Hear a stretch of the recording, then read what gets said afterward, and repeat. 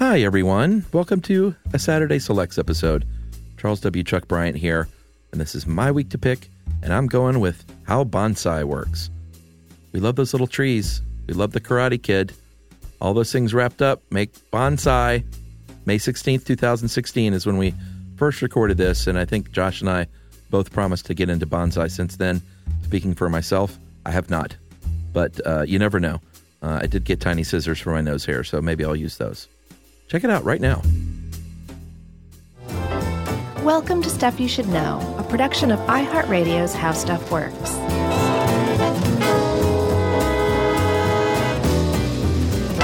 Hey, and welcome to the podcast. I'm Josh Clark. There's Charles W. Chuck Bryant. I've decided to talk about 85% speed right now. Oh, yeah? How's it going? Well, you know, there are some weirdos that listen to us on double speed.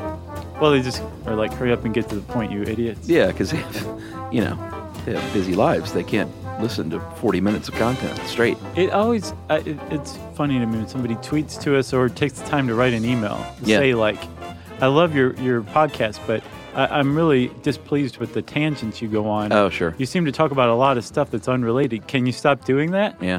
And I always think, I don't think Stuff You Should Know is for you, buddy. Yeah. If you're being driven crazy by that, then... Well, sure. Yeah. Like, we would welcome you to stay. Sure. But the tangents they're part of the fabric of the show at this point. They're the glue. Like it or not. I think the whole thing would be decidedly less enjoyable. If we were just, like, vomiting facts up. Yeah, just Gross. business-like, you know? Yeah. Or maybe after 850 shows, we should just completely change how we do it. Yeah, there you go. That's a great idea. Yeah.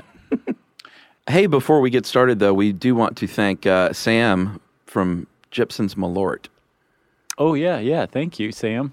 We mentioned the unique liqueur, Chicago brand liqueur on our PR show. Right. Live in Chicago. Because you tried it, like, before the show. Yeah, well, I tried it a few times. Oh, I gotcha. And it's as John Hodgman said, it tastes like pencil shavings and heartbreak. Is his descriptor. But Sam heard us talking about Crown Royal. Woo! And was like, wait a minute. They talked about Malort, and I didn't send him anything. Yeah. Attention, all other distillers in America. You can get in on this, too. Yeah, if the makers of Plymouth Gin or Leopold's Gin or Knob Creek or Pappy Van Winkle. St. George's, they're a great distillery out of San Francisco. Yeah. Pappy Van Winkle, wowee. That's the stuff that gets like hijacked and sold for like $20,000 on the internet. Yeah, so I'm just throwing it out there. I'm picking it back up, bringing it back here, and throwing it again. We're happy to drink your booze and talk about it ad nauseum. You know what else we're happy to talk about, big boy? What's that? Bonsai. Yes, which I don't know if I was saying it wrong, but right before we press record, you said, it's not bonsai, it's bonsai. And I was like, what's the diff? It's not bonsai. Oh, with a Z. Right. That means heads up. Right. Bonsai, or bonsai. With an S. Right. It basically means plant in tiny container. Yeah, those are the cute toy trees. Yeah. That Mr. Miyagi. are made of plastic.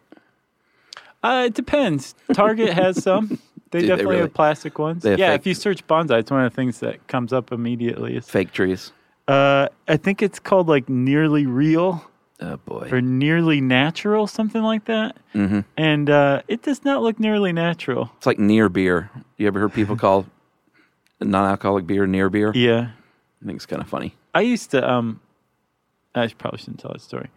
So with bonsai, Chuck, we're talking, like you said, the little toy trees. And yeah, there's plenty of fake bonsai out there, but they're just kind of, it's the same thing as fake flowers, you know? Well, it sort of flies in the face of what's special about bonsai, which is that it's a living work of art. Right, it does. And a lot of people are like, well, that's just a weird, freakish tree that you've been abusing for the last several decades. Yeah. Some people actually do criticize bonsai because Really? it is, yeah, it's like docking a dog's tail or... It's nothing like that. But depending on how you feel about plants, it's the same thing.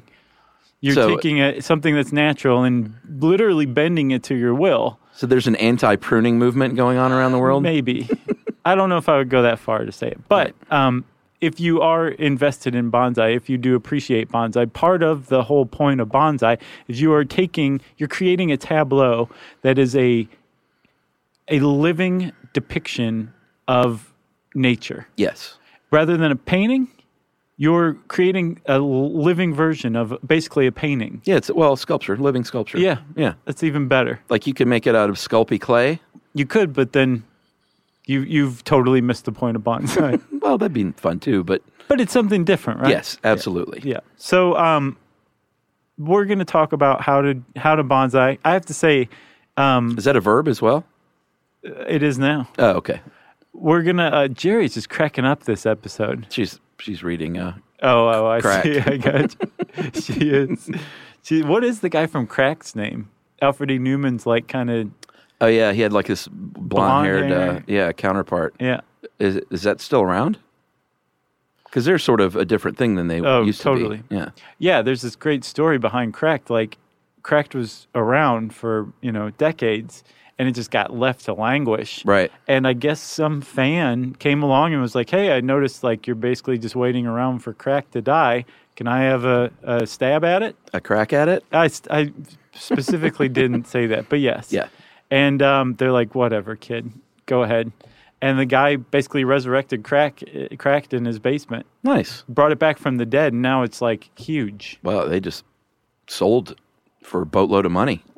Oh, yeah? Good for them. I hope it went to that dude who resurrected it. I do too. That's great. I don't remember how we got onto Cracked. Jerry was laughing. Oh, she was reading Cracked. Yeah. That's right. So back to bonsai. Like I said, we're going to talk about how to bonsai, which, like I said, is a verb now. But let's talk about the history of it first. Yeah, like many things in the world, and especially many things that you might associate with Japan, it started earlier in China. Yeah. Before it made its way to Japan, and in China it was called. Well, in Japan, did you already say what it literally means? I think you did. Yeah, it means plant in a tray. Yeah, plant in a tray. In China, it was Bonsai, which means tray plant. Not too far off. No. And if you go all the way back to the Tang Dynasty, there is evidence, on tomb paintings that they had these little prune trees in shallow pots. Yeah, it's just like part of the painting in the tomb. It's not like featured; it's just part of it, kind of depicting regular life. So they're like, okay, well, at least by 706 CE, there were people doing bonsai in China. That's right. Bonsai. Yes. Right? It may go back even further than that. There's a legend that an emperor around about 206 BCE wanted his entire empire, China, recreated in miniature in his backyard. And they suspect that it's possible that may have given rise to bonsai. That makes sense. Yeah. They're like, we got to make tiny trees now because the emperor wants a toy. Yeah. Yeah. But then either through trade or through gifts, exchanges of state departments and stuff like that. Right. Japan does what it always did, and it got its hand on something and then took it to the nth degree and perfected it. And made it awesome. That's what Japan does. That's what they do.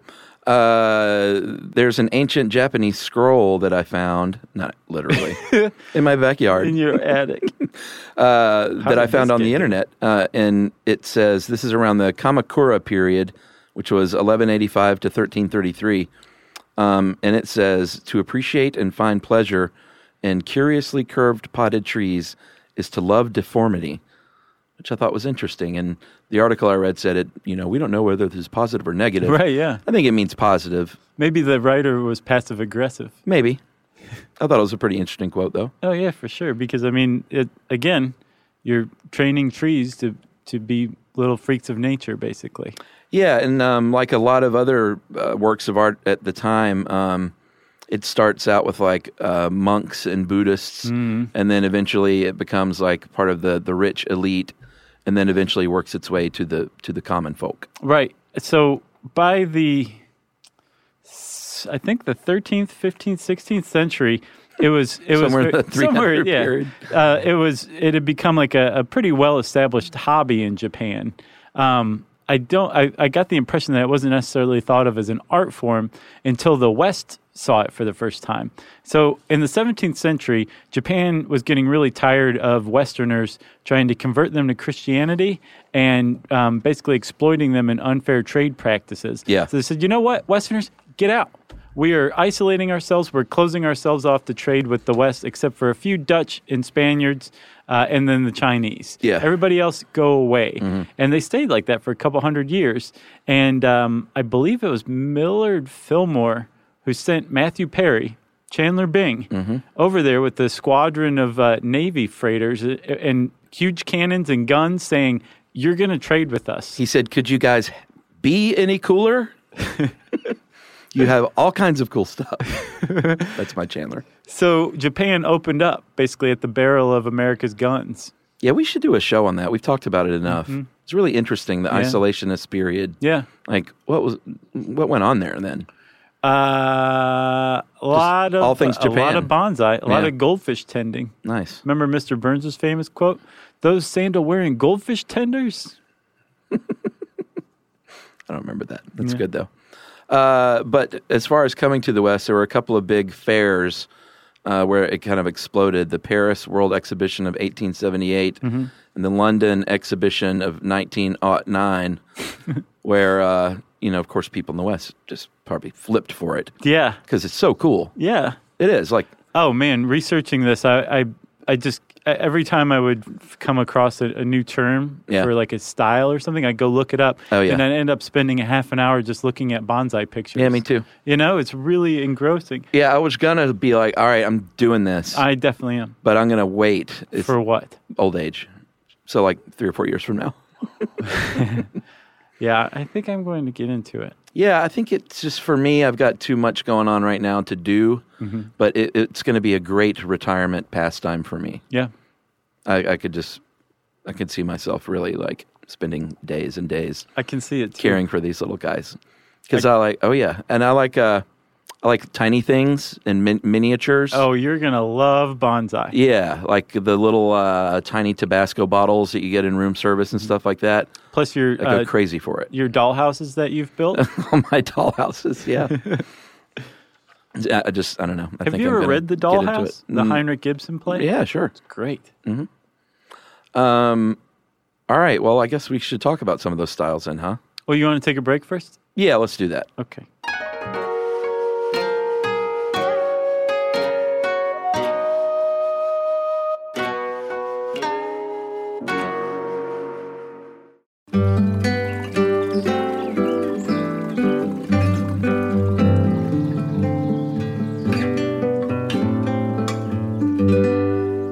Okay, Josh, you mentioned styles, and I did the same thing you did, buddy. I went and looked at pictures, and I put little marks next to my favorite ones, like earmarked what I'm going to try and emulate in the future. I'm very curious if we're going to do the same ones. Okay. All right, you start. So, upright, chokan. And it's the most formal, traditional style, where it is basically, it emulates a strong, healthy, upright growing tree. Yeah, I love that we take this like ancient, amazing art form in the most formal style. We go, meh. Right. Yeah. But I agree. Didn't delight me. And again, what you're doing is emulating nature, but you're doing it in miniature. And part of bonsai is using like tricks of the eye, forced perspective, that kind of stuff. And the upright, the chokan style, does that by tapering the trunk. Yes. So it's much wider at the bottom than it is at the top to kind of give you the idea that you're looking up toward a very tall tree. Yeah, and we'll sprinkle in bits of the sort of philosophical art behind it, but the idea is that you sort of imagine a scene in your head, and then you try and make it look like that. Maybe it's something from your past. Maybe it's a great tree you saw one time on a vacation. Right. But just something that makes you feel good. Right. You're usually not like, let me just make some crazy weird looking thing. Right. Because, I'm drunk. Or I'm going to make that tree that was next to the place where my friend got hit and killed on his bike. No. It's all about harmony. Yes. That would be the opposite of bonsai. Yes, that's right. So moving on to another style, which I did not put a check mark next to, but it's okay. Miyogi. I like this one. It's okay. It's a little like the chokan. It's the informal upright. Okay, so a little more style, maybe. Yeah. So the chokan is very formal, very Yeah. straight. The moyogi it's overall the shape is upright. Yeah. But it can like bend and twist to get to that point. You see what I'm saying? Sure. It's neat. Yeah. I think it's neat. I wouldn't mind doing a moyogi at some point in the future, but it definitely won't be the first one I try. All right. It's down the list a bit. Yeah, it is. The slanting, shakan or Shaka Khan. or fukinagashi. Yeah, nice. Is that good? Yes. These are pretty cool, I have to say. That has the leaning trunk at a 45-degree angle. Yeah. And the branches follow the angle of the trunk. Yeah, they're parallel to it, right? Yes. Basically parallel, essentially. Right. So they're neat looking. Yeah, and that trunk is slanted in reference to the pot. Right. The lip of the pot, right? Yeah. That 45 degrees. Right. Yes. And we should say, we haven't said it, so we're talking mostly about the trees, and that's what gets the most attention. Yeah. But classically, and at its heart, bonsai is it's a balance, it's a harmony between the plant and the pot. Yeah. Like when you're talking about bonsai, the pot is included in that. It's a very it's important a part of it. the sculpture itself, almost. Right. Yeah. Agreed. And also with that slanting style, supposedly, even though I saw many examples to the contrary, the first branch is supposed to go opposite of the angle of the trunk to provide balance. Right. I think that's in the Shogun style. Oh, really? It goes the shakan? opposite. Yeah. Gotcha. Yeah. All right. All right, Chuck, next, Cascade. Pretty neat. And you just lit up like a Christmas tree.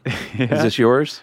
So the semi-cascade, the Hanken guy, is mine. That's the one I'm going to try first. All right. Well, go ahead and describe it then. So basically, and you need a deeper pot. So most pots for bonsai are shallow. Yeah. This you need like a pretty deep pot for because the plant is basically mostly overhanging. Yeah. It's outside and hanging down from the pot. Yeah, it's That's pretty a neat. full-on cascade. And these are meant to really emulate like a tree that's just barely hanging on and like a rocky outcrop on a mountain. Interesting. And so the cascade is full-on like basically the whole plant is below the lip of the pot. Yes. The semi-cascade is where The Hanken guy. Right. Yeah. Where there's a substantial amount of the plant is still in the pot, but it's growing over and down the side some. That's right. Or really off to the side. Windswept is semi-cascade, I think is another term for it. Yeah, now I'm trying to apply psychology to why that's your favorite. Just the look of it, just aesthetically speaking, I think it's great. Next up, we have the literati, or the bunjin, or bunjini. Bunjingi? I don't know. Bunjingai. Yeah, I think that's way better, probably. Or gi. Bunjingi. One of those. So You'd this think is, I would ask my wife. Sure. You know? We should just have Yumi in here with like a ruler smacking our knuckles. Nope. This is the one that's really focuses on perspective.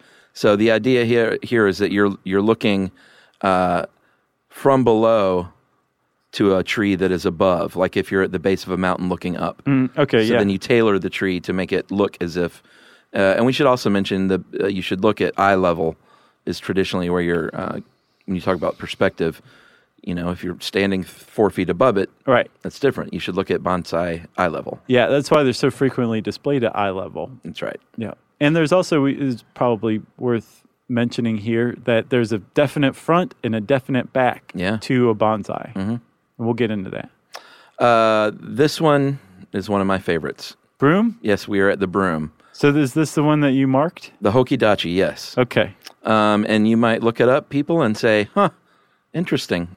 Not the most flashy tree, Right. but there's something about it, man. It has this like really full kind of half dome with just a single trunk jutting up. Yeah. It's just beautiful to me. It's like it takes the shape of like an idealized like maple or oak tree. Yeah. You know? Yeah, it reminded me of a grand oak. Yeah. Well, Yeah. I wouldn't call you flashy. You've never been known to wear like ID bracelets or pinky rings or... I don't know what either one of those things are. You know what a pinky ring is. Nope. Yes, you do. I don't know what you're talking about. A pinky ring. A man's pinky ring. I know what a man is. Okay, well, I'll show you later. So next up is my absolute favorite by far. Okay. The landscape. It's when you create your little miniature scene. It's like a shadow box. Yeah. Which I used to love doing those when I was a kid. My oldest sister was into this years and years ago. Yeah. She would make more like English gardens kind of in miniature. I love that. With like, with like those gazing balls, she would make like a tiny one of those. It was the focal point of the place. It was neat. Yeah, so this is when you have your little nature scene. You got moss, you got little rocks, you may even have a water feature. And it's just, I don't know, man. Ever since I was a kid, I love little things like that. So is that the first one you're going to try? Well, I think I would probably have to work up to that. Okay. You're not going to just do water features right out of the gate? No, but I might. I built my own fountain once. It's not that hard. Okay. You just need a pump. Nice. And this actually, China is still into bonsai, but this is the stuff that they practice called penjing. Oh, really? Yeah, very landscape oriented. Yeah, I might even put a little, like a camping scene, a little fire ring. Oh, that'd be great. With some little guys with their acoustic guitars. Right, and then Jason Voorhees is standing off to the side just watching them? Maybe. Root over or root on rock. This is the one I thought was going to be your favorite. Yeah? Mm-hmm. So what's the deal here? You could definitely combine this one with something like Cascade or Windswept. Yeah. It's where you train the roots of the tree to grow around or on top of a rock. That's pretty neat. So it looks like it is really clinging to a mountainside. Yeah, and what they're trying to do in a lot of these cases is give the appearance of like an old tree. You're right. Something that's been around for many years. Yep. When in fact it may be a tree that's like a year old, but it looks like some ancient oak or something. Yeah, and we'll talk about some of the techniques for doing that later, but that is largely it seems like the initial point. Yeah. You're trying to make it look like an old tree, or you're creating a tree that you intend to live for a few hundred years and get old. Yeah.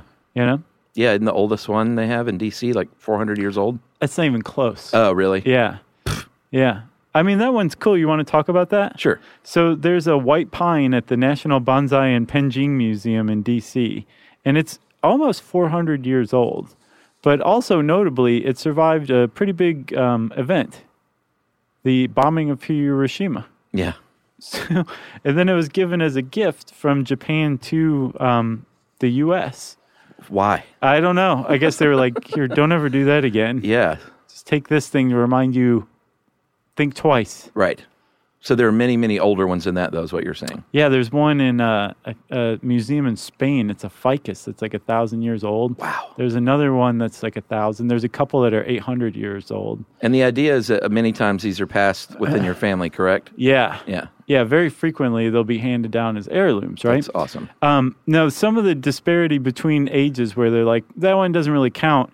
It may have been like 1,000-year-old ficus that somebody found out in the wild and collected and has been bonsaiing for 20 years. Right, right. So this one, I have the impression, has been bonsaied and in the same family for like 6 or 7 generations. So it's been like tended to. Yeah. So it may have been kind of old when it was collected. But it's been bonsaied for hundreds of years. Amazing.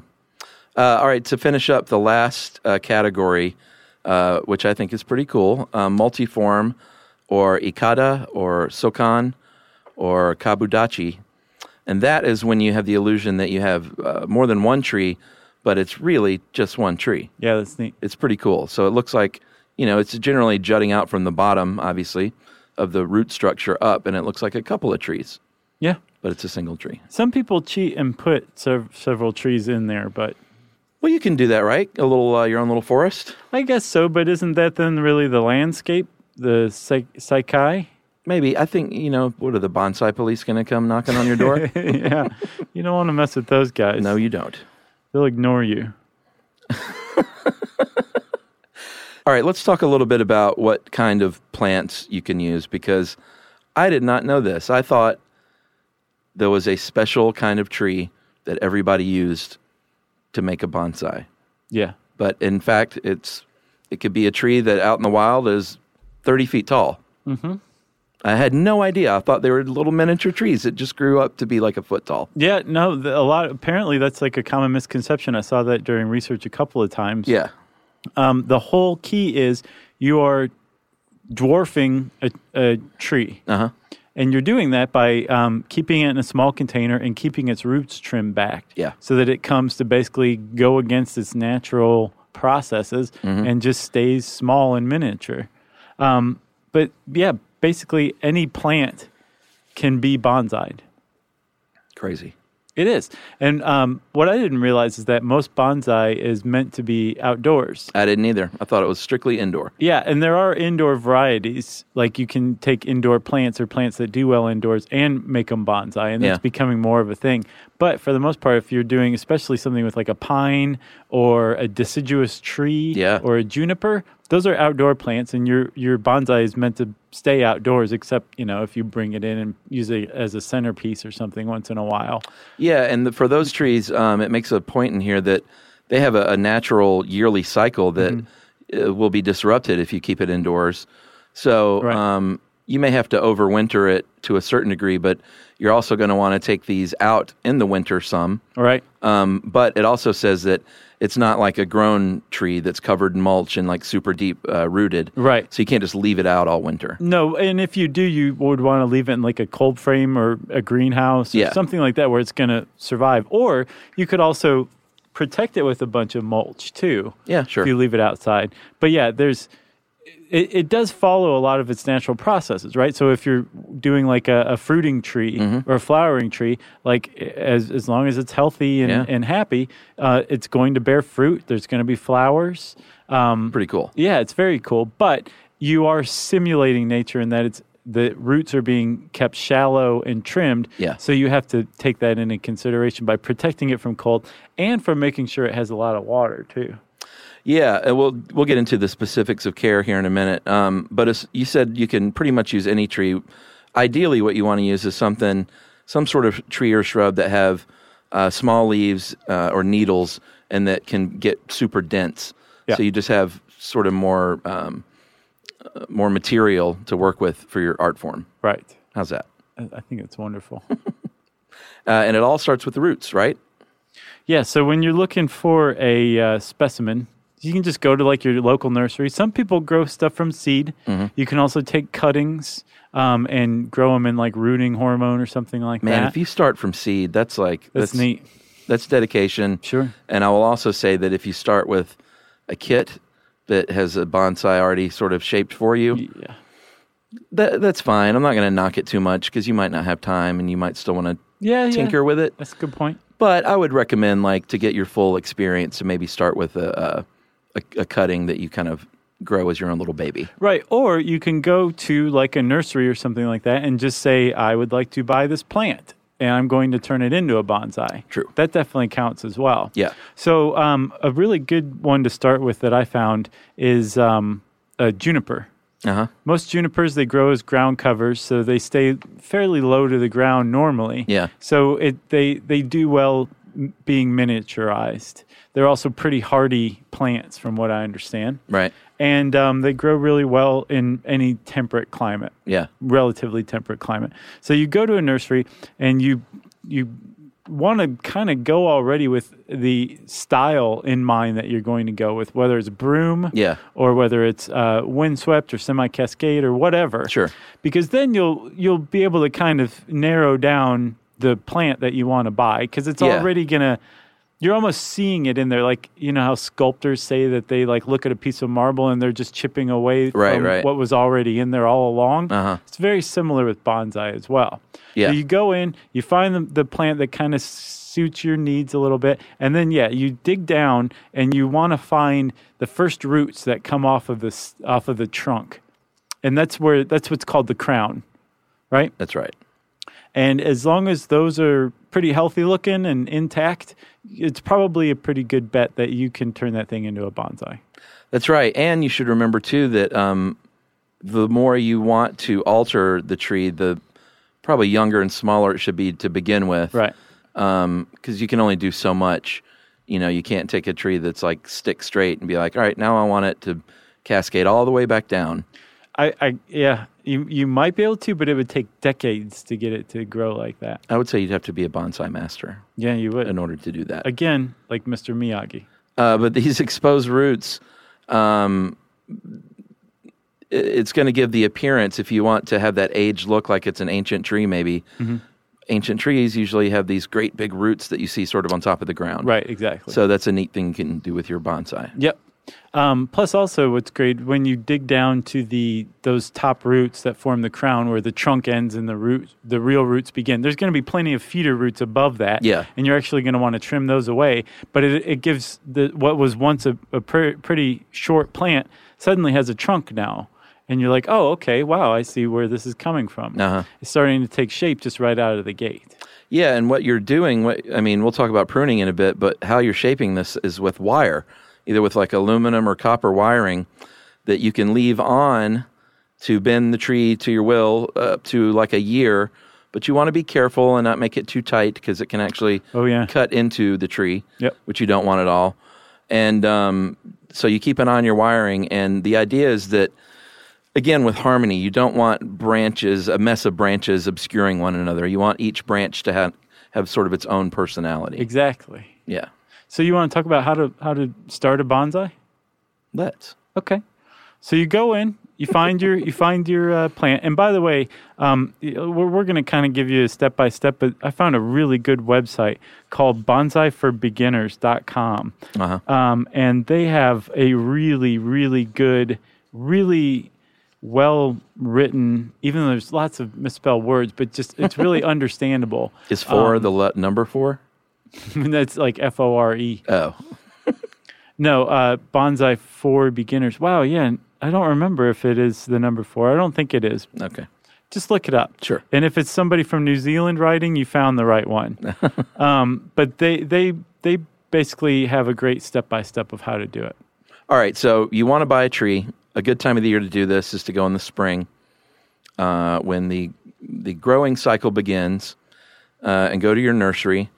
And like you said, you're looking for whatever tree that fits your mind's eye of what you eventually want. And it says in here to start with your scene and work toward that. Right. I think I would be more inclined to sort of freeform it a little bit, over the years. Okay. Which I'm sure is fine. You're going to be the bad boy of the bonsai world, aren't you? Maybe so. You never know what I'm going to do next. Exhibitions wearing like a motorcycle jacket. Possibly. So the price is going to vary depending on what kind of tree you're getting. And of course, I looked up the kits. They're, they can be $50 to a couple $100, right? Depending on the kind of tree and like how finished looking it is, right? Or like you can go spend 10 to 20 on like say like a juniper, and then. And there are plenty of bonsai tools that you can buy. The internet will be happy to take your money for that. But you can also make do with other stuff like florist's wire. You can get the copper wire you need from probably a hardware store. Yeah, pliers. There's pliers. Scissors. Smaller the better. Sure. Like those little first grade scissors. Exactly. With the round ends. Right. Mm-hmm. And then you're also going to want like a root rake, which you can just bend a fork and bam, you got a root rake. Boom. So you've got your plant, or we're saying it's a juniper. You're going to dig down. You're going to basically take it out, put it on the table in front of you. You want a spray bottle of water. You're going to take a shot of sake. Right. Get started. Traditionally. Exactly. Uh-huh. You go, whoa, and then you get started. So you take the dirt off of the top layer all the way down to the crown. And again, there's a bunch of feeder roots which you want to trim from the trunk itself. And then you take a look at the roots. Like you scrape the dirt away and you really look at the root structure and you say, I got to get rid of a lot of this. Yeah, and you should already have your pot at this point, by the way. Right. Because this is the first step is the potting. Right. And I've seen people usually, especially beginners, make the mistake when they're first creating a bonsai that they go real small with the pot. Sure. You're going to go through a couple of pots in the first few years. So they say don't be afraid to use a big pot. As a matter of fact, you should probably use a bigger pot than you think you should for its first pots. Eventually, 3 or 4 years down the road, you're going to finally come to that one pot that this thing stays in for the rest of its life. Yep. And you're going to repot it every couple of years, but you're going to repot it in the same pot. Yeah, you're going to be at a flea market, and it's going to there's going to be a golden light shining around this one pot. Yeah. And you're going to say, that thing's $20. Yeah, and James Brown's going to be like, do you see the light? And then you'll talk him down to $14, and then up to $17, and then you'll meet at the middle at $15. Nice. And then you've got your pot. That'll be a great day. All right, so you're the roots, I think. Yeah, so when you trim the roots away, I was really surprised by this. You want to trim about 2/3 of the roots present on your plant when you buy it. Yeah, it even says in here, this seems extreme, but don't fret. No, and the roots you really want to go after are the bigger ones, the more established ones. You want to leave some at the top, at that crown, but especially if you're dealing with a tree and it has a taproot, that root that goes like straight down. Yeah. That's actually not as much for watering as it is for stability, and you don't need it in your tiny little shallow pot. So you want to get rid of roots like that. Yep. You've got your pot. You want to put a little thin layer of gravel for drainage. Yeah, and that's another big thing. Your pot has to have drainage holes. Oh, yeah. Good ones. Yeah, you're the lawn watering expert. You don't want a quarter inch of water over it just standing. All right, so you've got your pot. You've got your gravel down there. You've trimmed your roots, and you need your soil mixture. Yeah, this is a big one. It's a big one, and there are different schools of thought on what kind of soil. It says in here equal parts sand, peat, and loam. Yeah, I guess that's like a generic, right? Like go-to bonsai soil. But you want soil specific to your tree, right? Like if you have a juniper, that's going to probably be different soil than what like a olive tree needs. Yeah. And so you just need to find out about the plant that you're bonsaiing and find out what kind of soil it likes, how much water it needs, what kind of nutrients it takes, and what kind of sunlight it needs especially. That's right. It's a big one. So you stick that sucker in there. You've got your trimmed roots, and you want to spread them out really evenly, toward the edges of the pot. Yeah. Of the container. Right. Just all throughout the container, you want the roots going down. Yeah, and I don't think we mentioned you should run a wire up through the drainage hole to support the tree initially. Yeah, this is a big one. Yeah. And this wire, it's going to support the tree, but also if you're going to bend the tree, say you're doing a cascade or a semi-cascade or anything like that. Yeah, or a loop-de-loop. Exactly. Uh-huh. You're going to use that wire you're going to go train it around the trunk. Yeah. And then bend the wire, and it's going to bend the poor plant with it. And you're going to leave it on there for like a month or so at least. Yeah.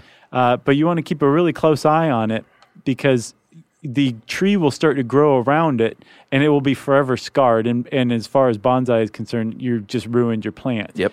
So you want to keep a close eye on it. You want to make it tight, but you want to make it tight enough so that when you bend it, it's going to bend the tree with it. Right. But not so tight that it bites into or damages the tree. That's right. And you want to keep a really close eye on it to make sure the tree doesn't grow. And then when it's done, after a month, maybe longer, this article says up to a year, but right. I didn't see that anywhere else. You want to clip it away. Like you're not going to unwind it or else you're probably just going to break your bonsai. Right. And hopefully your tree won't go boing and pop back into place. And if it does, you just have to redo it again. Patience, my friend. Patience. That's right. They say in the article, patience is the best tool that you can have in your arsenal. Right. So you get the wire sticking up through the drainage hole now. That's right. And as far as the soil, you want it to be, you want to tap it and kind of, shake the pot around to remove the air pockets, firm it around the base of the tree, but you don't want it so packed in that, the water's got to go through and drain all the way through and out. Right. Well, you want well-draining soil. One thing I saw was 3 parts potting soil to 1 part like miniature gravel, basically. Yeah. So the soil's going to drain well. Apparently, you do want it kind of packed because that tree does not have stability with its roots, so it's going to rely on the dirt more than it normally would. Yeah, especially around the trunk. Right. But yeah, you want to shake it to get the air pockets out for sure. That's right. A lot of people also put additional gravel on top to keep the dirt in place when it's watered. Ooh, I like that. Yeah, and it looks nice too. Agreed. So you don't want to do that and then go throw it out in the full sun all day long in July. What you want to do is start it in a shady spot for about a week and let it get used to being shorter rooted and in a weird new container. Right. And let it accept the fact that I know I'm going to be small. This is going to hurt. I'm going to be small. I'm never going to be a big daddy. Yeah. And once it gets over that and accepts its fate, and it says, you know what, I actually like this because I'm going to be a beautiful work of art and get lots of care and attention. Yep. Now you can move me into the sun a little bit at a time. Couple hours at a time, maybe? Yeah, sir or ma'am, thank you, master. And Sensei? yeah, sensei. And then, a couple of hours in the morning. And then before you know it, you can have that bad boy out there, like weathering all kinds of weather. Yeah, Weathering the weather. Normal weather. Yeah. Like it normally would, yeah. And your plant's going to tell you whether it's happy or not happy. I think with bonsai in particular, you're going to notice like every little change in your plant. Sure. Because you're really concentrating on it and focusing on it. Mm-hmm. And all the rest of your plants are going to hate you. Yeah. By You're the going to be like, remember me? Yeah. Your spider plant's going to be like growing around your throat. Yeah. Just closing off your airway. Yep. So watch out for your spider plant. Agreed. And I should say one more thing, Chuck. When you first pot your plant, the first watering, you should basically take it in like a tray or a pan or a bucket of water, and submerge it to the soil level, and just let it sit there. You sure? Yeah. All right. This is what I've seen. Don't like plunk it in there. Yeah. Slowly submerge it in there, and that water is going to make sure that every root gets its water, and it's going to fill in any air pockets that are in there. So it's really going to basically solidify your soil and pack it in and just get it ready. Very nice. Pretty neat, right? Super neat. Should we take a break? Yeah. All right. We're going to come back and talk a little bit more about bonsai care and shaping, which is where the money is.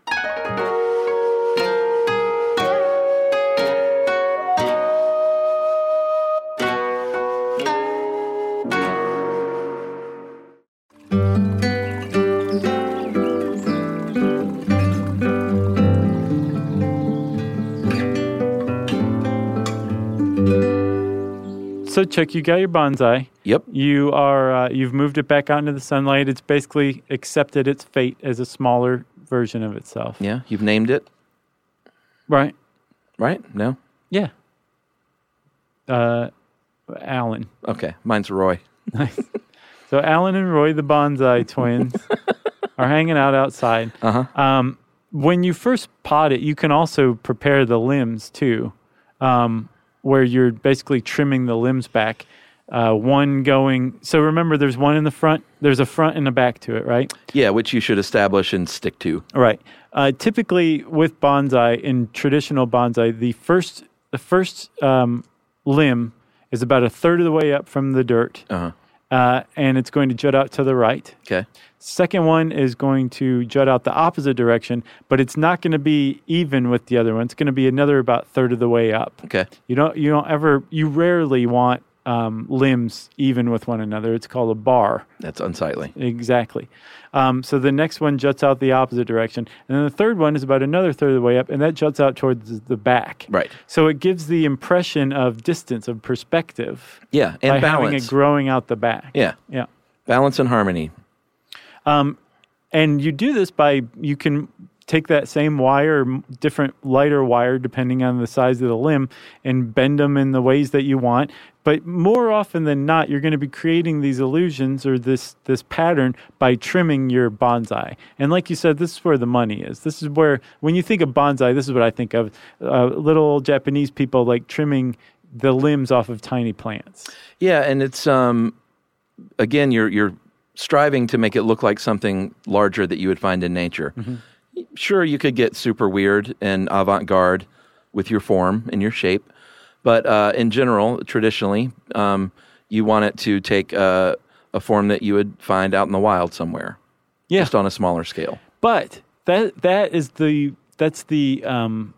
effect of wind, of sun, of weird weather, of poor soil, of just the weirder looking the tree out in nature. Basically, the harder the life it's had, and you're trying to recreate that through nurturing, which is kind of counterintuitive. But if you just stop and think about what you're looking at in nature that you're trying to emulate, you'll probably figure out different ways to do it. And if you haven't figured it out, somebody's probably been doing it for 1,000 years already, and you can go get yourself a book or look on the internet to find a technique. Yeah, so like you said with the wind, like the real tree in real life that's on the mountaintop, the wind is trying to kill it. Right. And it's leaning out over the edge of the cliff. Yeah. Like, oh man, my days are numbered. But you nurture that in your own bonsai, and you emulate that, and it's, I don't know, I like the idea of it for some reason. It's neat. It's like a tribute almost. It's an homage to that tree that's hanging on by a root. Yeah. When it comes to light, you want to rotate it around. You don't want it getting the same side exposure to sunlight every single day. You want to rotate it around. You want to keep an eye out for bugs and insects. Yeah, for sure. And again, you're paying attention to your bonsai more than your other plants. So you're going to notice like if it suddenly has an insect infestation. Yeah, little larvae, what are they called? Spittle bugs, black or red dots of mites. It says you can brush these away. I imagine you could smash them with a framing hammer if you wanted after you brush them off. Right. But I bet in the Japanese bonsai tradition, you're probably brushing them away with a little paintbrush. Right. Like you go hit the spider plant. Hey, spiders are okay, man. They eat the little bugs for you. Oh, the spider plant, I mean. Oh, the spider plant. I see. Yeah. Well, you got to watch out for that thing. It's trying to kill you and your whole family. Exactly. So that's where you need to funnel your spittle bugs. Watering is another big one, too. Depending on how hot it is outside, you may end up needing to water your bonsai like 2 times a day. Yeah. Which means if you're into bonsai, you probably don't leave your house very much. You most likely want to water your bonsai every day, depending on, again, the plant. But most bonsai needs watering every single day and twice on hot days. Yeah, and what you don't want is, as you're paying attention to it, you don't want a soggy, boggy base where your soil is. That's a really bad sign. That means you probably didn't put down enough gravel on the bottom, or your soil mix doesn't have enough gravel or whatever mixed in to make it drain quickly. That's right. Because it's tough to overwater a well-draining potted plant of any type, including bonsai. True. You're probably going to be doing more pruning early on in the life of the bonsai, and once it has that general shape that you like, that's when you're doing, just the subtle changes that probably mean a lot to you, but other friends that come over at, happy hour, they'll just say, hey, nice tree. Nice bonsai. Yeah, you out of ice. And they don't realize all the ice little... maker's broken. They don't realize all the subtle little, you might clip away a half of an inch of a branch to you that makes it just perfect. Yeah. That other people would probably not even notice. Yeah. That's why it's your bonsai. That's right, Josh. That's why I was thinking about it, like giving the gift of a bonsai to somebody. Yeah. That you've tended to for years and years and years. That's a significant gift. Yeah. It's like, and here's my daughter. Yeah. Right. Well, not really, but you know what I mean. You can marry this plant. You love it so much, why don't you marry it? You're also going to keep up with the fertilizer. Again, this is almost such a generic overview in some places that I feel bad even saying it, but just go find out what the plant that you're raising needs normally. And do that. Yeah. But again, you have to bear in mind that it's slightly different because you're keeping it in miniature. Mm-hmm. It doesn't have its normal root system. It needs more water than usual. And it's probably because you're watering it so much, the nutrients in the soil are going to leach out much more quickly. Yeah. So you need to fertilize it more than you would just if you were growing it normally in a container, right? Right. So since you're fertilizing something more, usually the rule of thumb is you want to fertilize something weekly. Uh-huh. So weekly, right. Weekly. Sure. And that way you're constantly replenishing the nutrients in the soil, but you're not going to burn or scorch the roots with a chemical burn by overfeeding it. Yeah. And again, you pointed out earlier, but I think it bears in mind repeating, the key is repotting and trimming those roots every couple of years. Yeah. And like you said, once you find the pot at the flea market that you fell in love with, you can keep it in that pot forever as long as it's, the one you want to stay with. I mean, you can do what you want. Mm-hmm. But or give it as a gift. But as you keep trimming these roots back, it's going to stay that size. If you forget about it, If you're a hoarder and you're drunk and you pass out for 10 years, you're going to wake up with a 12-foot oak tree in your living room. Yeah. That's the story of Pappy Van Winkle. Is that? Yeah, I guess that is true, isn't it? Because, yeah, you're basically, once it becomes established to the shape you want it, you're just basically pruning it back here or there, keeping it trimmed. And then when you repot it every couple of years, like the whole point is to keep the root system in check, huh? Yeah. So if you didn't do that, yeah, it would just start to grow. It would die is what it would do. Nobody would water it. There'd be so many roots in a pot that doesn't fit them. It'd probably look cool. It'd be growing over it. Maybe. And that's basic stuff that we've been talking about, but there is a lot of advanced things you can do too. And one of those is like, again, training it to grow over rocks. So like when you potted the bonsai, you would want a bonsai with really long roots, so that you could, when you're potting it, you would actually place it on a rock and then wire the roots in place to let them start to establish in the pot. Just things like that. There's something called gin, which is basically, this is really neat. I'll bet you saw it. Did you see a lot of bonsai that had like dead wood exposed? Yeah. Okay, so gin is where at the top of the trunk or at the ends of limbs, dead wood is exposed to just really play up how old this thing is supposed to be or actually is. Right. There's something called shari, which is dead wood on the trunk below. Cool. And then there's something called sabamiki.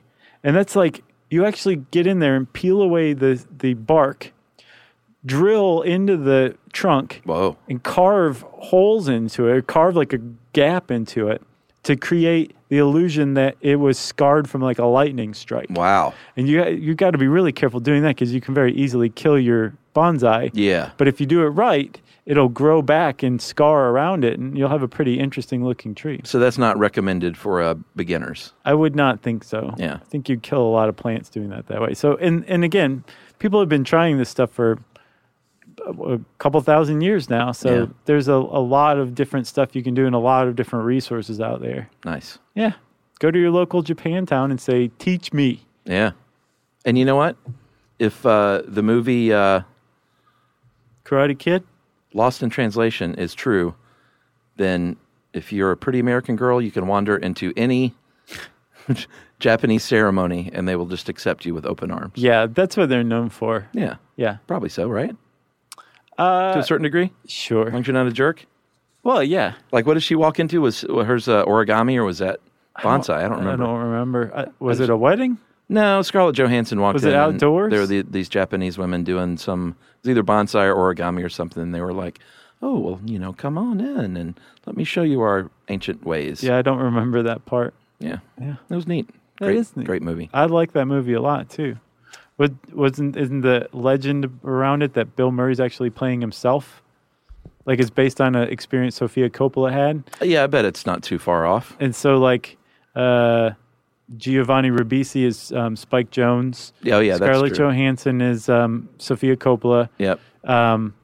Anna Faris is Cameron Diaz. Yep, I heard that. That one dude is Justin Timberlake. Uh-huh. And so like this actually supposedly happened. Yeah. But then everyone says, well, who is Bill Murray playing? Allegedly, Bill Murray is playing himself. That makes sense. And we'll never know what he whispers at the end either. Yeah. Which I love. That was a great movie. I forgot about that one. Make it Santori time. Yeah. She's a part of my 100% club. Sofia Coppola. What is that? The directors who have made nothing but great movies. I think I've only seen that and The Virgin Suicides. Great movie. What else has she made? She did The Bling Ring recently. Never saw it. Really good. Really? Don't be turned off by the title. Yeah, because I have been. And she did the one with Steven Dorff. Oh, I can't remember where he's the actor just sort of holed up in the Chateau Marmont. Before Daylight. With his daughter. No. Before Sunrise. Nope. Before Tomorrow. Nope. And she did the one, Let Them Eat Cake, Marie Antoinette movie with Kirsten Dunst. It was fantastic. I never saw that one either. Yeah, they're all great. I think she's top notch. I'll check them out. If you want to know more about Bonsai or Sofia Coppola, you can type those words in the search bar at howstuffworks.com. And since I said that, it's time for listener mail. Yes. I'm going to call this Tornado Myths. Already? That thing just came out today. I know, man. And you know what? I hope everyone's all right because there are tornadoes like kind of all over the place today. Yeah, I heard Oklahoma's got Kansas. them, right? man. Hey guys, love the show. You mentioned tornado miss episode that I bet you would get an email from a civil engineer, and here I am. Just wanted to share an interesting fact about designing wind-resistant buildings. I remember the day of the 2008 downtown Atlanta tornado you mentioned because it was actually the last day of classes at Georgia Tech before I went home to Florida for spring break. Ironically, I just learned in one of my classes that one reason most skyscrapers are not the same basic shape from top to bottom is to alleviate pressure from wind. In the same class, a professor had mentioned that one of the absolute worst structural designs for a skyscraper is a perfect cylinder, which is what our Peachtree Plaza is that had the windows up for so long. Right. It's a cylinder. The wind whips all around and ends up hitting the entire face of the building as a giant wall of force rather than hitting the building at different places over time. Not ideal for a glass tube of a building. Anyway, thought you guys would find that interesting. You are the best thing to come out of Athens, in my Georgia Tech opinion. Oh, wow. I see where that was going. Keep up the good work, and that is from Scooter Sheldon. Thanks a lot, Scooter. Scooter Sheldon. I don't know about the best thing to come out of Athens. There's a couple of bands and beers and coffees and football players. I'm going with Scooter's take. All right. Thank you, Scooter. If you want to give us high praise like Scooter did, we're always down with that. You can tweet to us at SYSK Podcast. You can post cool stuff on Facebook.com/StuffYouShouldKnow. You can find us on Instagram at SYSK Podcast, for real. You can send us an email to stuffpodcast@howstuffworks.com. As always, join us at our home on the web, StuffYouShouldKnow.com. Stuff You Should Know is a production of iHeartRadio's How Stuff Works. For more podcasts from iHeartRadio, visit the iHeartRadio app, Apple Podcasts, or wherever you listen to your favorite shows.